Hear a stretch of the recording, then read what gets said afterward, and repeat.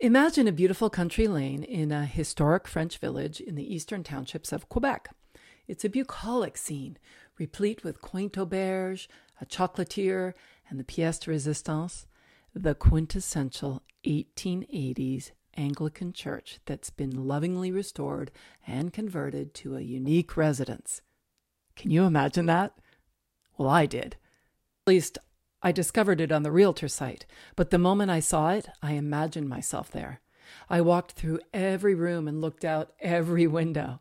I could feel the long, cold winter thawing and see the first buds of spring peeking out the window below the bell tower.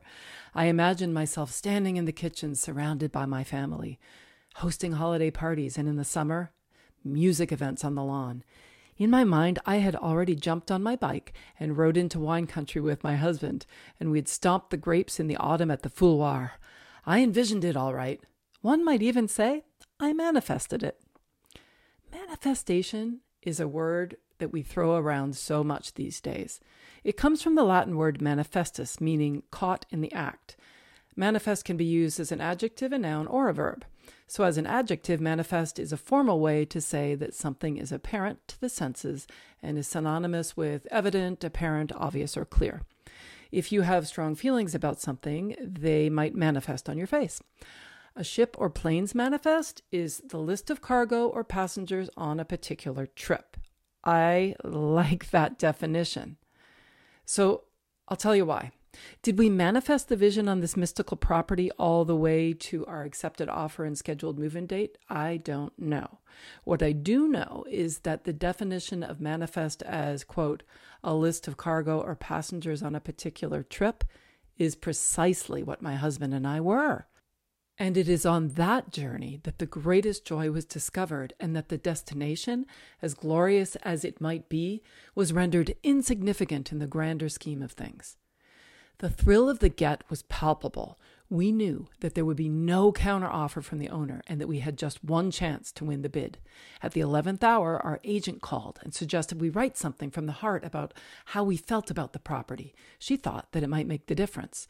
Her suggestion was truly a gift, a welcome reprieve from suppressing my true feelings behind this contrived poker face of negotiation I had been wearing.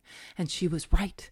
It did make the difference. The owners were moved by what I wrote and accepted our offer. My husband calls it the $15,000 note.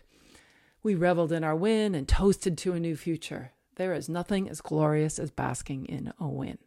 But no sooner had we heaved a sigh of relief about achieving our goal than our rhetoric started to set in. And it sounded a lot like an attempt to calm the fear that we felt rising inside of us. As the reality of what was to follow started to seep in, think radon tests, financing, inspections, paperwork, deadlines, so did the doubt. Romance and red tape do not make great dance partners, and it was not long before we started to wonder if we'd made the right decision. What began as a romantic vision was now becoming threatened by worry and second thoughts. The proverbial dance floor was getting crowded, and everybody was stepping on everybody's toes. The music, which was so beautiful before, was now blaring, and we had to yell to be heard.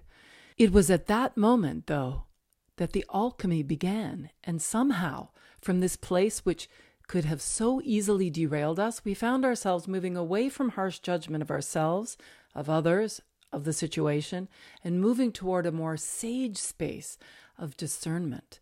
As we began to recognize and explore what we had learned from this endeavor so far that we might not otherwise have known, things started to move in a new direction. What followed was a different kind of dance, with steps that, although unfamiliar, were slower and more deliberate, and had a certain kind of synchronicity that we hadn't experienced together before. The pulse of the unexpected rhythm, although initially driven by fear, somehow converted into some of the most meaningful and honest interactions my husband and I have ever shared. Instead of clinging to the shoulds and shouldn'ts that were so very clearly presenting themselves, we've committed, we need to follow through, why did we get in this deep if we weren't sure, etc., or trying to fix and reassure each other that everything would be fine. We'll make it work, it'll be great, you'll see, it's okay. We took the time instead to listen. The kind of deep listening associated with detached involvement to what we wanted to hear. the kind of listening inherent in unconditional love. We took turns leading and acknowledged and validated each other's thoughts and feelings and got curious instead of defensive when we didn't see things the same way. We uncovered a common ground that became the fertile soil in which we were able to dig deeper to discover what values were connected to the choices that we were making together. We started paying attention to what we were heading toward rather than what we were running from, and stopped spending our energy on trying to find a loophole and renege on the offer. Suddenly, all the possibilities were flowing back in, and we were getting excited again about why we were inspired to do it in the first place.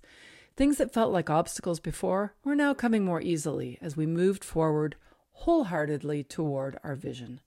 We remarked how the experience had brought us closer together and how grateful we were to be seen and heard by each other.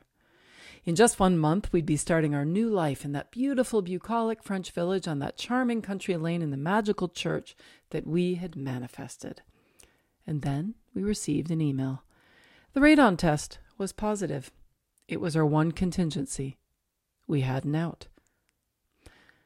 So we looked each other in the eyes, and with detached involvement and unconditional love, we wholeheartedly retracted our offer. Whether or not I actually manifested all of this, I will never know. But I do know for certain that you cannot put a price on what we learned, and that the return on investment from the experience itself is what holds the greatest value, no doubt. And that is non-negotiable. I'm Lisa Hopkins. Thanks for listening. Stay safe and healthy, everyone, and remember to live in the moment.